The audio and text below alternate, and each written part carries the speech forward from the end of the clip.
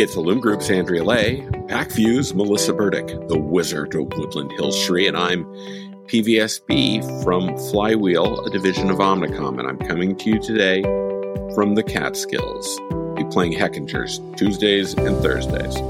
Before we get to the CPG Guys episode you've downloaded, it's the week of May 6th, and it's time for the Fresh Four curated news stories from the past week. We find them dependably intriguing. We hope you do too. We're brought to you through our partnership with Retail Wit, your one-stop shop for retail industry intelligence and news. RetailWit.com. It's retail right now. Over to you, Shree. In case you're wondering what this background is, I'm at my father-in-law's house all the way in Chennai, India for the next couple of weeks. So what's the message of the week? Kroger Precision Marketing strikes a partnership with none other than Yahoo DSP. So Yahoo DSP advertisers now have access to KPM's audiences for both reach and measurement. Partnership marks KPM's second DSP partnership since last fall and ushers in a new focus on commerce media for Yahoo advertising in particular. Collaborations like this one will define the next phase of growth in retail media as retailers recognize the limitations of monetization on their own digital properties and seek incremental growth by expanding offsite.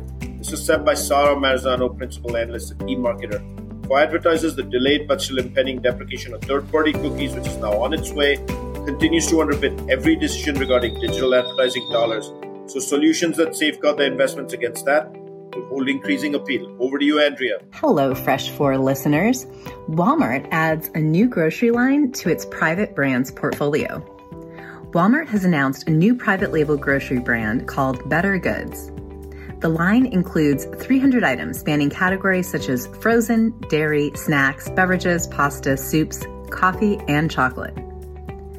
With most items priced under $5, Better Goods focuses on three key components: culinary experiences, plant-based, and made without. The retailer said Better Goods marks not only its largest private food brand launch in 2 decades, but also its fastest grocery brand brought to market. Over to you, Melissa. Thanks, Andrea. So, Save Mart companies roll out in-store retail media network. It's not enough that we have online. Now we're moving to in-store retail media networks.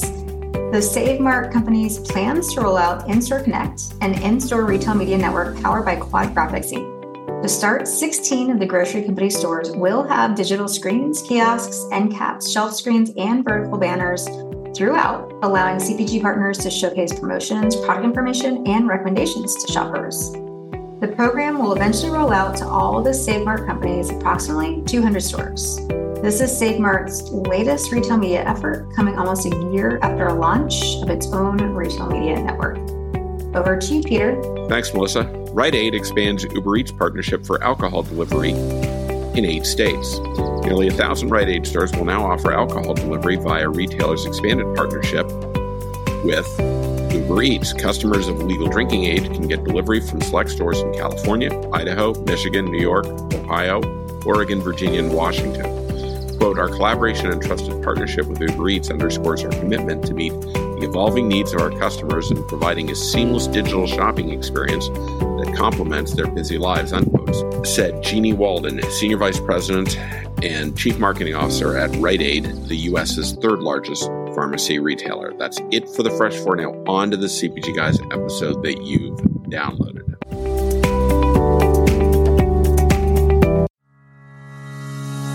Welcome to another episode of the CPG Guys podcast.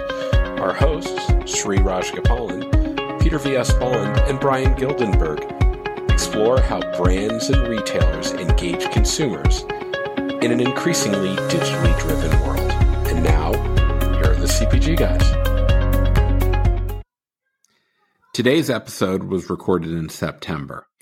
Our guest has since departed her role at Perpetua and is no longer representing the company. Hey, it's PVSB, and I am in Seattle this week. I'm attending my very first Amazon Accelerate conference, and I figured while I'm here, why don't I cut some episodes? And of course, coming top of mind, you know that when I'm not podcasting, I'm working at Flywheel Digital, and one of our sister companies, Perpetua, we have their CEO with us today. So I want to welcome to the podcast my friend, Abby Harmon. Hey, Abby, how you doing? Hi, it's Peter. Thanks for having me.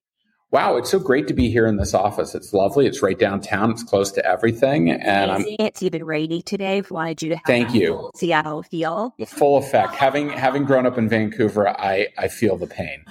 But yeah, I absolutely know what it's like. So this is really great. I'm glad you're able to take some time out of your day. I know Amazon Accelerate starts tomorrow, and Perpetua is going to be very busy. So glad I could steal you away for a couple minutes. So why don't we, before we get into the questions I have for you, why don't you share with our audience a little bit about what is Perpetua? Absolutely. So I've been with Perpetua a little over a year now, in the CEO role for just about 5 months. And I continue to be sort of dazzled by both what Perpetua is today and the vision of what we're building continually for the future. Perpetua is a SaaS organization, and our product really helps customers express a goal to deliver growth for retail media online. So that allows you to really think about the capabilities of what you are driving across search and display and some of the ancillary capabilities around Amazon and other retailers, and just a really simple and delightful product to be able to achieve whatever you're expecting to drive through those advertising vehicles. That's very helpful. So that kind of leads me into my first question. It was in roughly 2014 or so that Amazon announced that they were going to get into the advertising business. And a couple fellows that we know decided to form a company called Flywheel and started getting into this space. So my question is, in the US, Amazon's the 800-pound gorilla. There's no question. But yes, they are. In recent years, that doesn't seem to be the case. When you talk to brands, is it all about success on Amazon, or are there other marketplaces that are starting to bubble up as being interesting, and what's going on there? It's a really interesting question, and obviously one near and dear to my heart because, my origin before joining Perpetua was being part of Flywheel Digital, and getting to see the advent of search on Amazon and this sort of seamless ability to connect the investment that you're making with a retailer exactly into kind of the proof of the pudding and how it was delivering against sales and growth. It really revolutionized how we think about advertising and the linkage of media spent to retail growth. And it's been interesting to be in this space now for longer than I want to admit, over a decade, and see, how are other retailers going to continue to capitalize on the fact that consumers are online and continue to invest in advertising vehicles of their own. And what has been really interesting for me going deep with Perpetua is we really serve a different type of customer profile than maybe Flywheel did with a very sophisticated top 10 enterprise manufacturer whose core sales and delivery happens brick and mortar. Mm-hmm. For a lot of our Perpetua customers, they might not have traditional physical distribution in the brick and mortar stores that we're all used to working with. And so the role of marketplace becomes really important, and why Amazon has been such a significant growth driver for them. And so when I think about sort of where other retailers are, a lot of times their own investment in D2C is a significant portion of their portfolio. And so they're really thinking about growing, and they have a lot of sophistication in SEO and how they invest in search outside of retail. It's also why retailers' focus on marketplace becomes so important in terms of expanding that distribution. So I would say that Walmart is probably the closest to Amazon in terms of really focusing and investing in what does a marketplace strategy look like, and how do you enable really amazing products to find consumers online outside of physical distribution and outside of a necessity to have both a physical and online presence that are linked.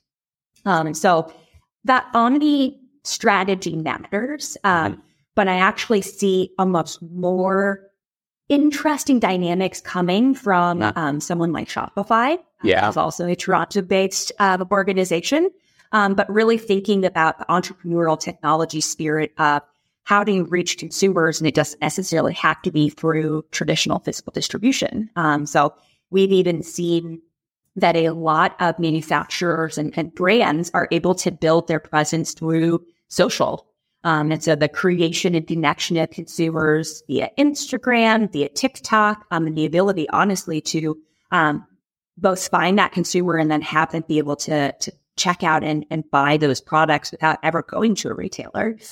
It's why, honestly, you see Amazon investing in something like Buy with Prime. That's actually a competitive dynamic more to Shopify than it is to the traditional retailers that you would think of as their competitive set. So for me, it's kind of fascinating to see the growth, but I still think that Amazon, especially with their transparency and focus on data, continues to be a first mover almost on all of the dynamics that we're talking about, and is still absolutely the retailer to watch, which is why I think this week is going to be so exciting. So when I think about what big scale brick and mortar traditional brands have done, they've invested very heavily into some degree ensconcing their dominance in brick and mortar, right? They invest heavily in sales and marketing agencies and category management, all these things that make them the trusted partner.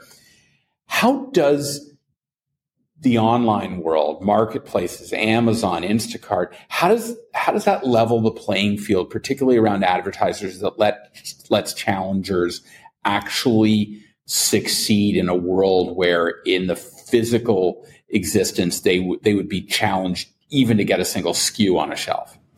Well, yeah. So I think it's so fun. A lot of times in this space, we really talk about media and advertising and brand awareness and how brands are finding their consumers. But it oftentimes boils down to what is, I think is a very sexy part of the equation, which is logistics.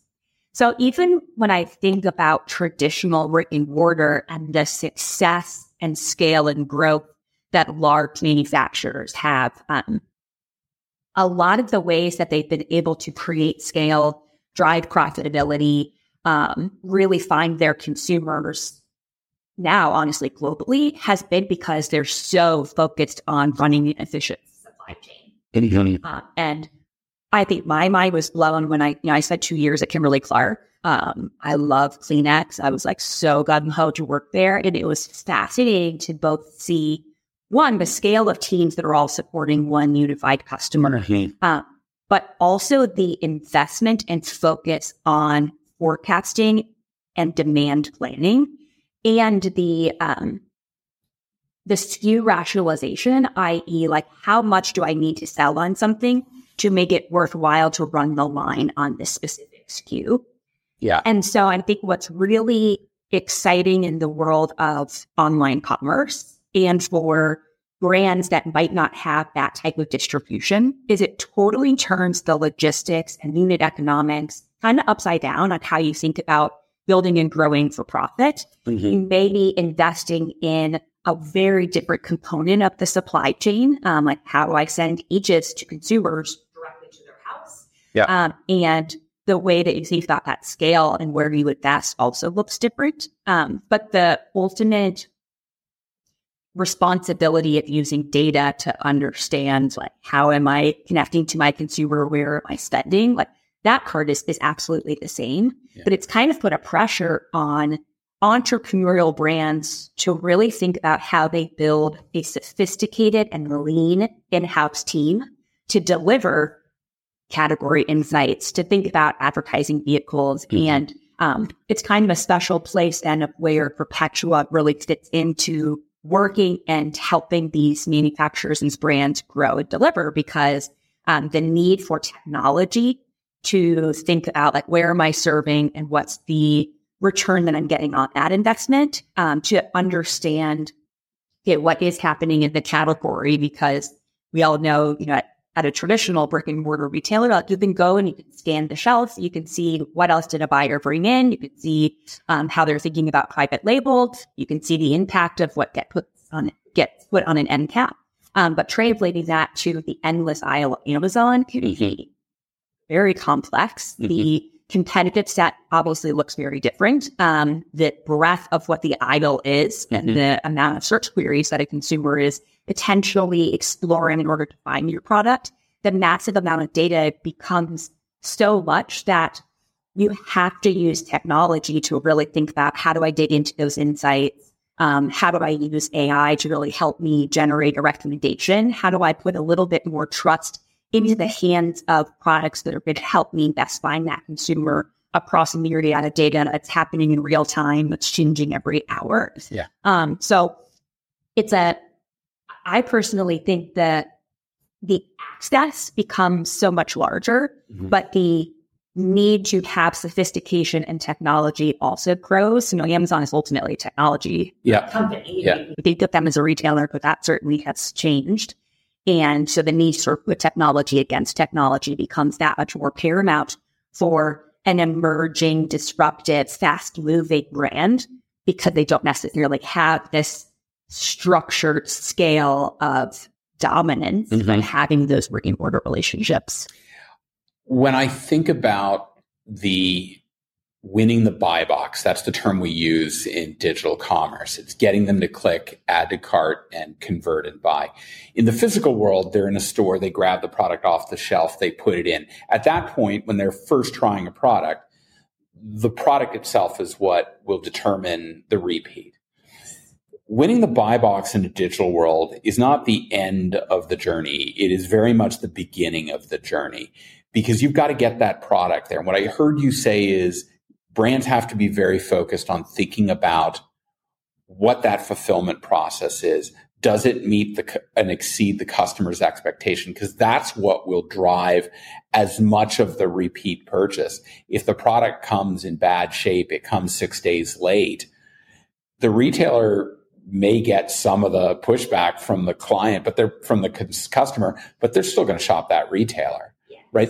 The brand's going to be the one that takes the hit. So what I hear you saying is you spend a lot of time trying to help these brands figure out what they need to do after they win the buy box to make sure that the customer is satisfied, and you can measure that in a closed loop environment and see what their repeat rate is and how they're repurchasing. Yes. Okay, so let me break that into two parts. Yeah, sure. Because what I think is very exciting, what's changed over the last few years, is that you're starting to see in traditional retail that a buyer is actually looking at what is successfully winning online in order to make decisions on, what maybe I'm going to bring into my store based on what I'm seeing with customer demographics. And, do we have something missing in our assortment that actually is super popular and it's gaining traction online, because they are also obviously looking at share and other data insights to make sure that they're driving a portfolio that is what to capture consumer demand.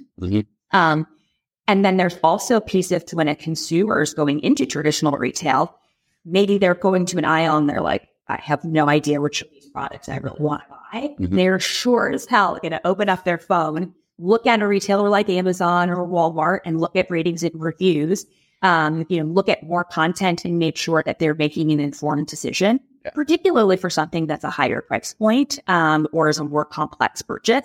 They're arming themselves with data versus just kind of, I would say in the past, there was almost this trusted dynamic with, hey, I love Target and I'm really going to trust that if they have one brand on this, that's the trusted SKU and that's the one I should buy. And I love that, right? It's like Costco private label or still some of my favorite items, like the bar there is so great, and there's that trust between consumer and retailer. But you're right, here you're not necessarily as a brand having to worry about the trust that consumer has with the end retailer, and in this case it's Amazon. You're also having to engage and work with them, and so it's thinking about how do I both find that consumer. How do I make sure that my item is able to be purchased? That's winning the buy box, yes, but I want to have strong logistics. I want to make sure someone can get my item with Prime. I need strong ratings and reviews. I need compelling, amazing content. But then it's once I know I have all of those conversion dynamics in play, where if someone hits my detail page, they're going to buy the product. How do I get them to actually explain that detail page? And that's a lot of the work that we do, which is, okay, and especially if you're really lean in how you're spending your advertising dollars, making sure that you're spending them in a way that it's going to drive conversion. But then it is this constant iteration of making sure that you're using the data to adjust and pivot. There's a balance between cost per click and the actual conversion, yes? And you have to decide what is right for what you're trying to accomplish. And that's really where you help clients figure what they're doing. We'll really look at basically the total cost of the sale and kind of understanding, what are all the mechanisms that are going to go into how much you're willing to have, how much you're willing to pay for someone to click and convert on that product. And then how to make sure that all the places that you're serving and where you're investing enable you to have that really strong tough ghost.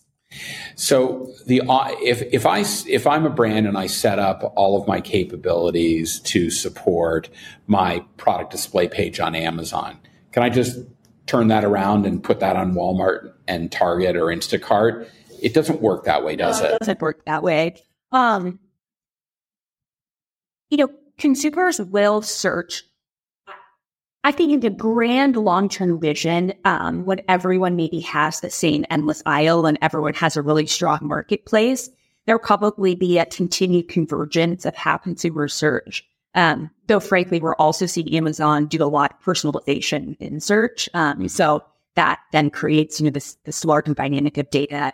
Search is all supposed to be helping a consumer find what they're looking for. Right. But making sure that you're really understanding how does a consumer search within this specific retailer becomes really, really important, because then how you're thinking about the content that you show, the dynamics that you have within your bullet points, your product description, even your title, all of that is really essential. And obviously Perpetua is very much focused on how do you deliver strong ad performance, but the sort of critical first steps of the work are, as a brand, making sure that you're thinking about, do I have strong content quality that ties into how I know a consumer is going to be locating a product? And it's interesting. In my early Amazon days that are now 12 years ago, the split between browse and search was 50-50.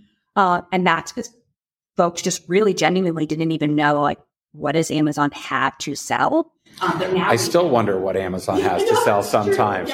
It can be real. I mean, on Prime Day, I feel like I'm not doing myself justice. There's stuff, and I read articles. What I've started doing, I just started doing this, and I'm sure that, Peter, you're a Luddite. How have you been doing this? I just started adding things to my basket and putting it into save for later, so that when Prime Day comes around, I look at what's in my basket and save for later, and if it's on deal, then I buy it. I love that. It's actually a really good deal. Yeah. Yeah, I mean, it's just fascinating when I think about where this is going on. What I hear you also talk about is when we think about traditional on-site advertising, right? That's very much in the marketing funnel of mid to lower, because they're searching for something. They're in the consideration phase. But for brands that really want to grow, that are in a niche category or don't necessarily, a lot of people out there may not know. I'm constantly, there are things that I need in my world that, what is the right search term? It took me just to find an online site that would scrape all of my LinkedIn followers and dump them in an Excel spreadsheet.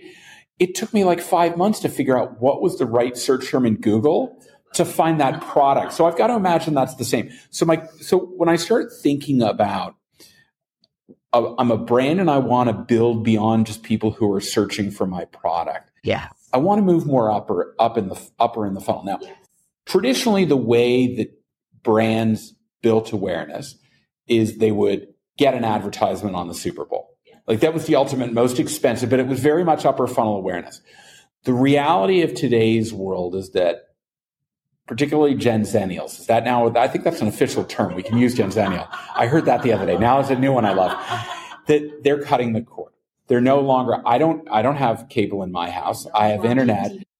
And last time I checked, I don't get the New York Times delivered to my doorstep. I read it online. So I'm not getting that FSI, freestanding insert. We break down acronyms here on the podcast. So the FSI is not coming through. So the print media and linear television are waning in terms of their impact. So you've got a whole lot of brands that are really anxious to create upper funnel awareness. So that is where the emergence of these demand side platforms, or DSPs, become important. Why don't you talk a little bit about how Perpetua helps brands achieve that objective of finding new audiences? Yes, it's, I think this is a really fascinating space.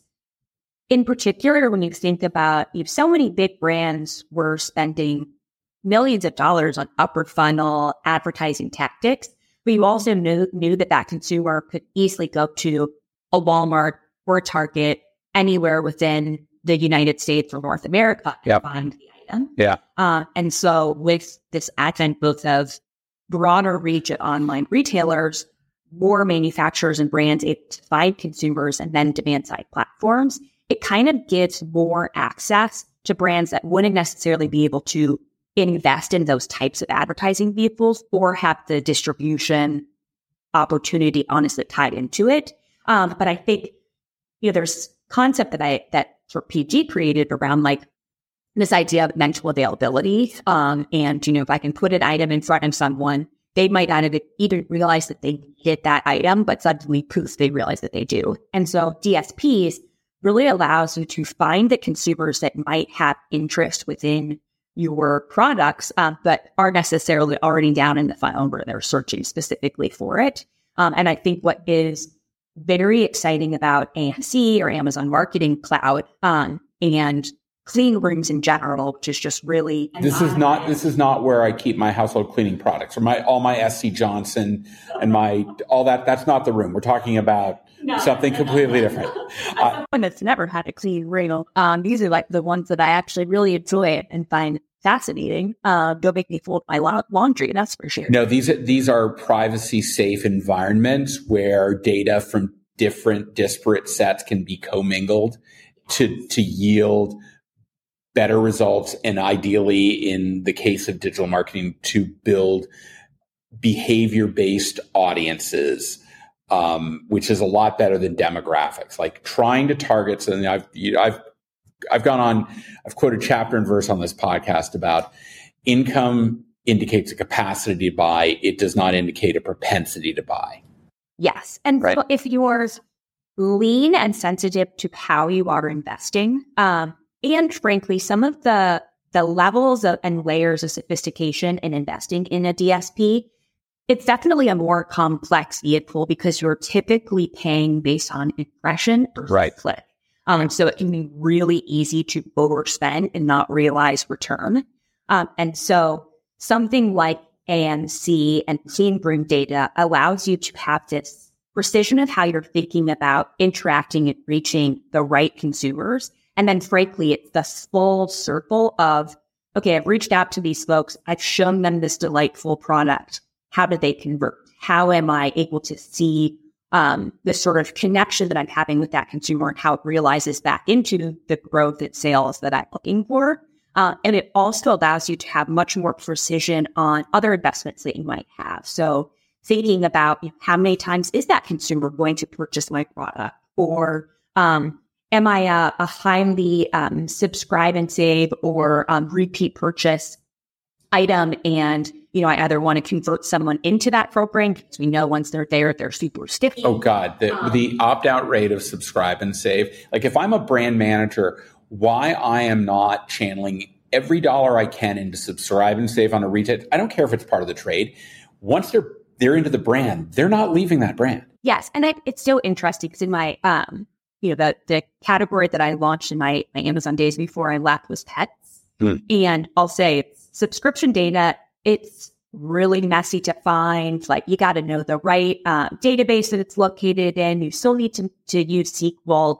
And so the fact that a lot of that subscription data is now available and, Perpetua has specifically created some AMC audience capabilities using that data. It's so powerful. It's worth the initial high investment of promotion to get someone on the program. It's one of those programs that's sort of mind-boggling if you're in any type of recurring product field, that if you're not investing in that, it absolutely should be something that you're focusing on. And if you're not thinking about how am I connecting to consumers that have maybe bought my product once or twice and aren't on subscription, how do you make sure that they find that product and sort of lock them into it? Because the lifetime value of that consumer in creating that dynamic is exemplary. So let's open up the hood, because you talked about a capability What exactly is it that the Marketing Cloud allows you to do? Like my understanding is that Amazon Marketing has very few limitations. Its primary limitation is you cannot build an audience that allows you to identify an individual household. Yes. But short of that, your ability to think about all these, what are all the different data points? Like what I heard you say is that they put it in the basket, but they didn't buy it, or they bought it twice, but they aren't subscribed. All of those are signals. They're all signals, and you can use those signals to create audiences. Now, you don't want to make an audience that's so small that it's 3 people, because like that's not scalable. But ideally, you can use all these signals to create meaningful audiences that you can then target for advertising and measure performance. Am I on? I will say, Amazon's DSP in particular already has a lot of targeting capability in it, right, that really allows you to think about, bottom of the funnel, I'm retargeting, I'm trying to convert someone. So abandoned baskets, things like that. Yes, exactly. But I think where AMC kind of adds this like extra zhuzh on top of that is, again, that ability to have even more data based on consumer types, because you're actually then seeing again, it's anonymized, but you're able to see the specific activity of consumers and kind of create this extra layer of precision on top of that targeting that you're already doing. So maybe within DSP, you're thinking of targeting based on, the Amazon, like customers that have looked at this have also looked at this, or maybe I purchased this and I want to look at this, or, I can look at it based on SKUs and I can look at that type of behavior. But AMC on top of that is actually the consumer information versus just the demographic. And so putting them together allows, again, just a more granular way that you can really think about how am I interacting and connecting with the consumer. I have to say, for the sake of Accelerate and sort of the types of customers that we work with, sponsored display is also a great way to go up funnel and reach consumers even before you're maybe getting as sophisticated in looking at these specific audiences via DSP and AMC audiences. But all of this is basically saying like, wow, we can now really understand consumer intent and hopefully delight them with the ways that we are showing them products that are going to make it so much easier for them to know that, oh my gosh, I did need that. I was looking over here. I was overwhelmed. I left the site. Oh, that is exactly the item I was looking for, and placed it in front of me in a very tangible, discoverable way. And now you may actually also link all of that activity back to the exact measurement and attribution. And that's the part that I think is really exciting is,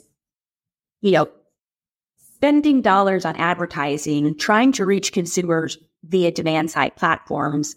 That's been around for a while. The ability to measure on the back end exactly how that consumer is interacting with the product for a year, across the life cycle of the item or the person, it's at a different scale that just allows you to be so thoughtful in the investment that you're making. I've got to imagine that a significant percentage of your customers that are selling through Amazon are also operating their own direct-to-consumer site. So how does the data that they are collecting, can they bring that into Amazon Marketing Cloud? And what can they learn from that? Like what does AMC allow them to do to help them better understand their own customers? What's going on there? I mean, I think what's kind of crazy in this era is it's not like AMC is necessarily giving specific recommendations. It's exactly a way to say, hey, here's all of this other customer data that I have. Amazon is the most powerful retailer in terms of the customers that they're also interacting with. Yep. And I can actually start then putting these different sets together where maybe I am finding that consumer versus on social, but they're actually converting on Amazon. Suddenly I can see those pieces together. Okay. Maybe I know that someone coming into my brand will come with a lower profitable SKU. But once I'm able to capture them, and maybe that happened for D2C, I could upsell them on all these other items. And so it creates the sort of scale of this growth and size that customer can be much larger. So for us, starting to put some of that D2C data and other components within that universe together, you start to get to clearly see what is the cost of acquiring that consumer, and then what is their lifetime value. Mm-hmm. And you said it, it's like these are magical, mythical, metrics. Unicorns and mermaids. Yes, that I feel like we've been talking about the advent of Mad Men, right? Where you're like, what is the now consumer and how do we know? And this sort of, I'll say, bogus at times dynamic of like an MMM or a market mix model where you're trying to figure out. I think that was alchemy. Yes, I felt like it. They'd say, oh, it's a little bit of this and a little bit of that. I'm like, come on. And that's the thing is with the clean room where you actually have all of this specific consumer data, you can actually start to see like, what is the cost of acquisition? How do I make sure I'm profitable? And how do I keep scaling up and growing with the consumer, be specific on what I'm trying to sell to them, but also know the value that they bring to my portfolio. So in addition to obviously brands wanting to know about how they're performing, they also want to know how everybody else is performing. Yes. So how does Perpetua help brands understand the overall market intelligence landscape? Yes. It's certainly in a world of an endless aisle, it makes it a lot more complex to know who your competitors are, what the competitive set looks like. And Perpetua in particular has a product that we've now brought into general release that's called Prism. And it really allows you to understand within the category, and a category looks very different online than it might be in how you traditionally define it within. Everybody has, you would be right. You would think like Coke and Pepsi both understand what carbonated beverages are. Having worked with both, I can tell you that the Venn diagram, there's a big overlap area, but there are differences even in how anyone looks. I look at, like, think about picture hooks versus bathroom hooks. They can do the same thing, but they can be merchandised completely different areas of the store, and finding them can be a challenge. Yes. And I'll say, Ethan, I've been to see for so long that traditional brick and mortar retailer, how they think about category intelligence and share data, they want the denominator to be the same online as what they're used to looking at within their traditional brick and mortar spaces. Mm-hmm, mm-hmm. Because no one has necessarily wanted to say to their executive, like, hey, I have 20% share in Walmart and I have 6% share on Amazon. But I would argue that it's that much more important to know, like, what, regardless of what you think of as a category, how does a consumer think about that category? Because maybe bubbly water in one place, like, actually really matters to the shopping experience and might be a trade-off for, a soda that wouldn't necessarily exist based on the shelf that you're looking at in traditional brick and mortar. So Prism really helps to understand what are the categories that you should be looking at. And that's going to be truly how the consumer is thinking about the category, not necessarily what you think the item is within that denominator. Don't tell brand marketers. They think they know exactly how people think about their products. And it's shocking when they find out consumers think entirely differently about it. Different, yeah. You're like, oh, that shouldn't be included in my share, but for a consumer, it very well is. So in terms of how your customers use Prism, is it a self-serve? Is it a highly templatized? Is it a just here, build your own spreadsheet? Like, what is it that gets them into this? It's completely self-serve, and you can look at it basically on search queries or on SKUs and sort of how you want to define that category. So either we can sort of say, like, here's the broad category, or you can actually create your own niche, saying, like, here are the SKUs that I want to look at and that I want to understand the trends in this category, what's popping up on those search queries, how are things growing. And it really allows you to go very deep in understanding promotional activity, elements like inventory, how folks are investing both offsite and onsite. And it's a great place to start where maybe you are seeing a slowdown of sales, or, you're just sort of trying to figure out what's happening within your known category. It allows you to say, like, hey, here's entrants that you didn't even realize are starting to spike in what some of the activity that you're driving. Yep. And then what I think is really exciting is that you can start to then link that intelligence back into the advertising strategy that you were driving. So maybe you see someone else is getting very aggressive in promotions. Do you want to pull back in how you're investing in search because you're not going to sort of meet that pricing dynamic? Or do you want to get more aggressive in making sure that you're still sort of showing to your consumer base? So it starts to tag how you are investing in that capability to the consumer, to all the other dynamics that are happening within the category. I mentioned at the beginning of our conversation that we're here in Seattle on the eve of Amazon Accelerate. Can you share with our audience what is Amazon Accelerate and why has Perpetua decided to be a principal partner in sponsoring this event? Yes. So I think Amazon Accelerate, I'll admit, wasn't a conference I knew as well about in my previous enterprise, very vendor-centric world. And that's because Accelerate is really more focused on the disruptor growing seller market. Mm-hmm. It is some of the most sophisticated brands in realizing how to unlock the potential of the massive consumer base that Amazon has.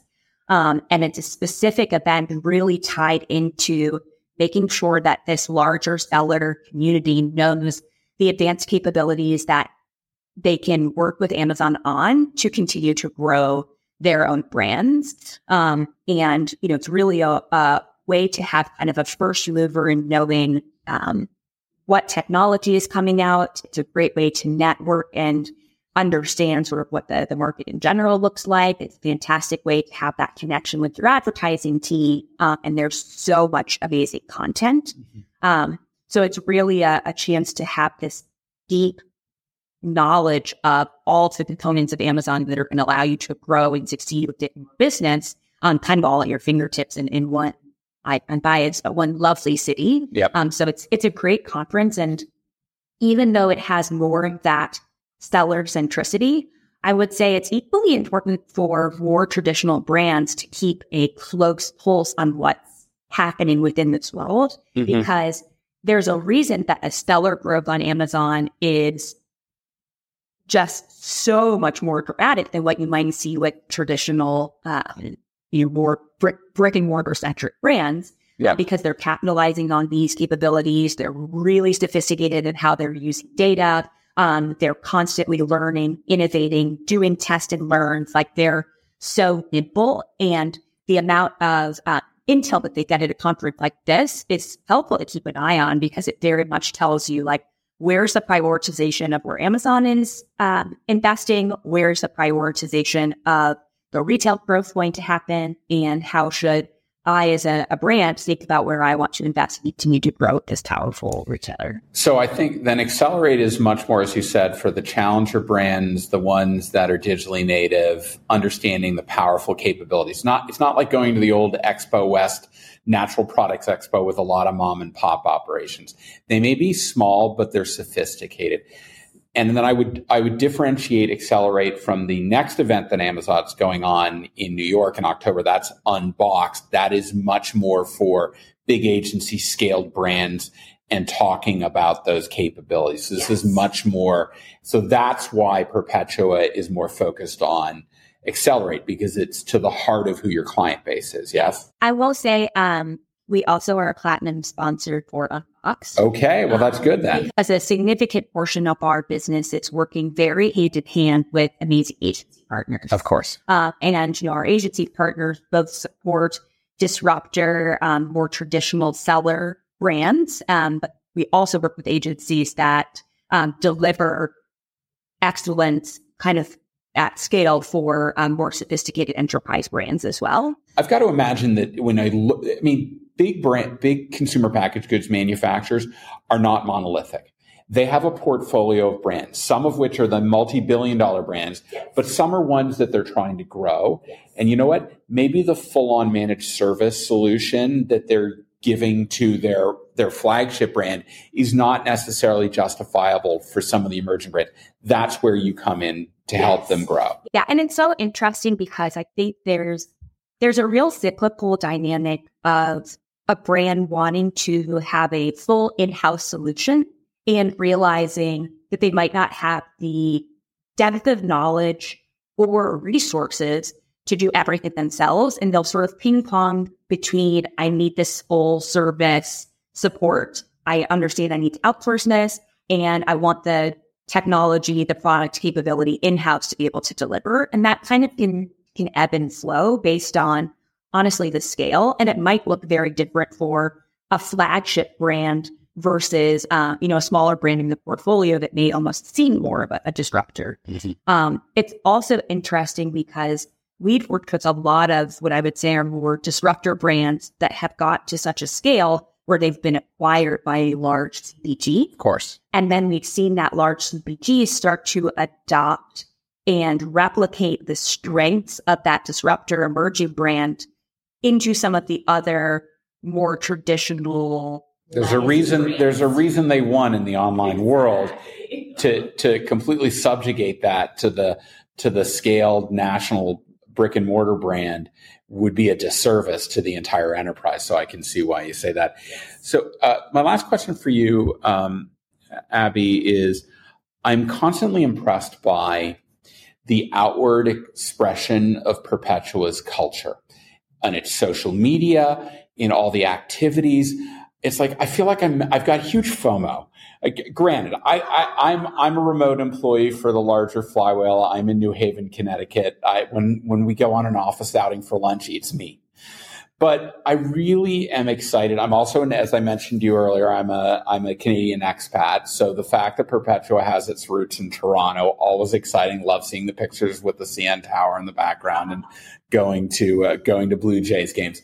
But I'm curious, how do you maintain that really excited? How do you, I never think of culture as an input. It's more of an output. So to do that, what is it that you foster to really create this exciting dynamic culture that gets people really excited and matches the excitement in the brands that you're servicing that are challenger, that are growing at rapid rates? What is it about it?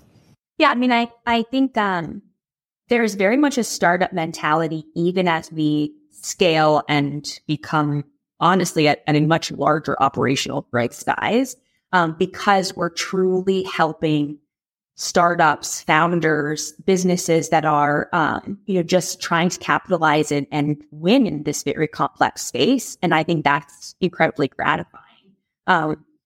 I also think that, one, culture is something that has to be cultivated, owned by everyone, and thought about on a day-to-day basis. Mm-hmm.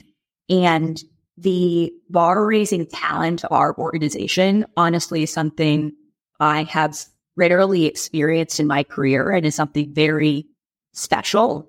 It is very much a artistic, creative, incredibly intellectually curious organization, and why I love the close partnership that we have with sibling brand Flywheel, because that curiosity and desire to learn, innovate, and think about new ways of working, I think is something that really exists across both organizations. But keeping a mindset of innovation, and one of our principles is fearless Kaizen. So this concept of continual improvement, of seeing that something isn't quite working the way that we expected it to, and being willing to challenge and try a new way of working.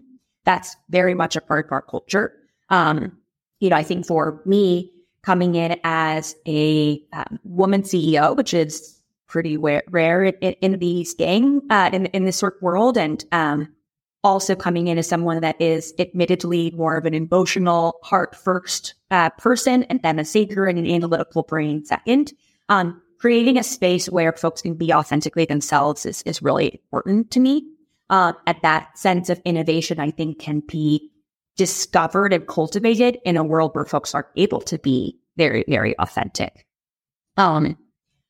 It's an incredible organization, one with a ton of growth ahead. And the other thing that I think is such a differentiator for us is, Amazon revolutionized retail in creating a space where anyone could list an item. And for Perpetua, the focus on how do you simply express what your goal is and let the technology really help you with that creates a dynamic where we're lowering the floor and raising the ceiling to let someone that might not have a lot of dollars to spend, that might be a small mom and pop startup, the same opportunity to grow and take advantage of this space as any of the big brands. And I think that's something really special. It's something that is very motivating for me and for the team. And I think that mission continues to have us focused on where we continue to grow. Abby, I want to thank you for taking time as you prepare to head over for Accelerate tomorrow to speak with me. It was really great having this chat with you. Yes. To our audience, want to thank you as always. Make sure to visit cpgguys.com where you can find all of our content. Our episodes are filterable on topics like retail media, AMC, insights, whatever you're looking for. We've probably got a filter for it, so you can find lots of great episodes. You can educate yourself, and hopefully you find it a little entertaining. And we look forward to speaking with you on the next episode of the CPG Guys podcast. Goodbye.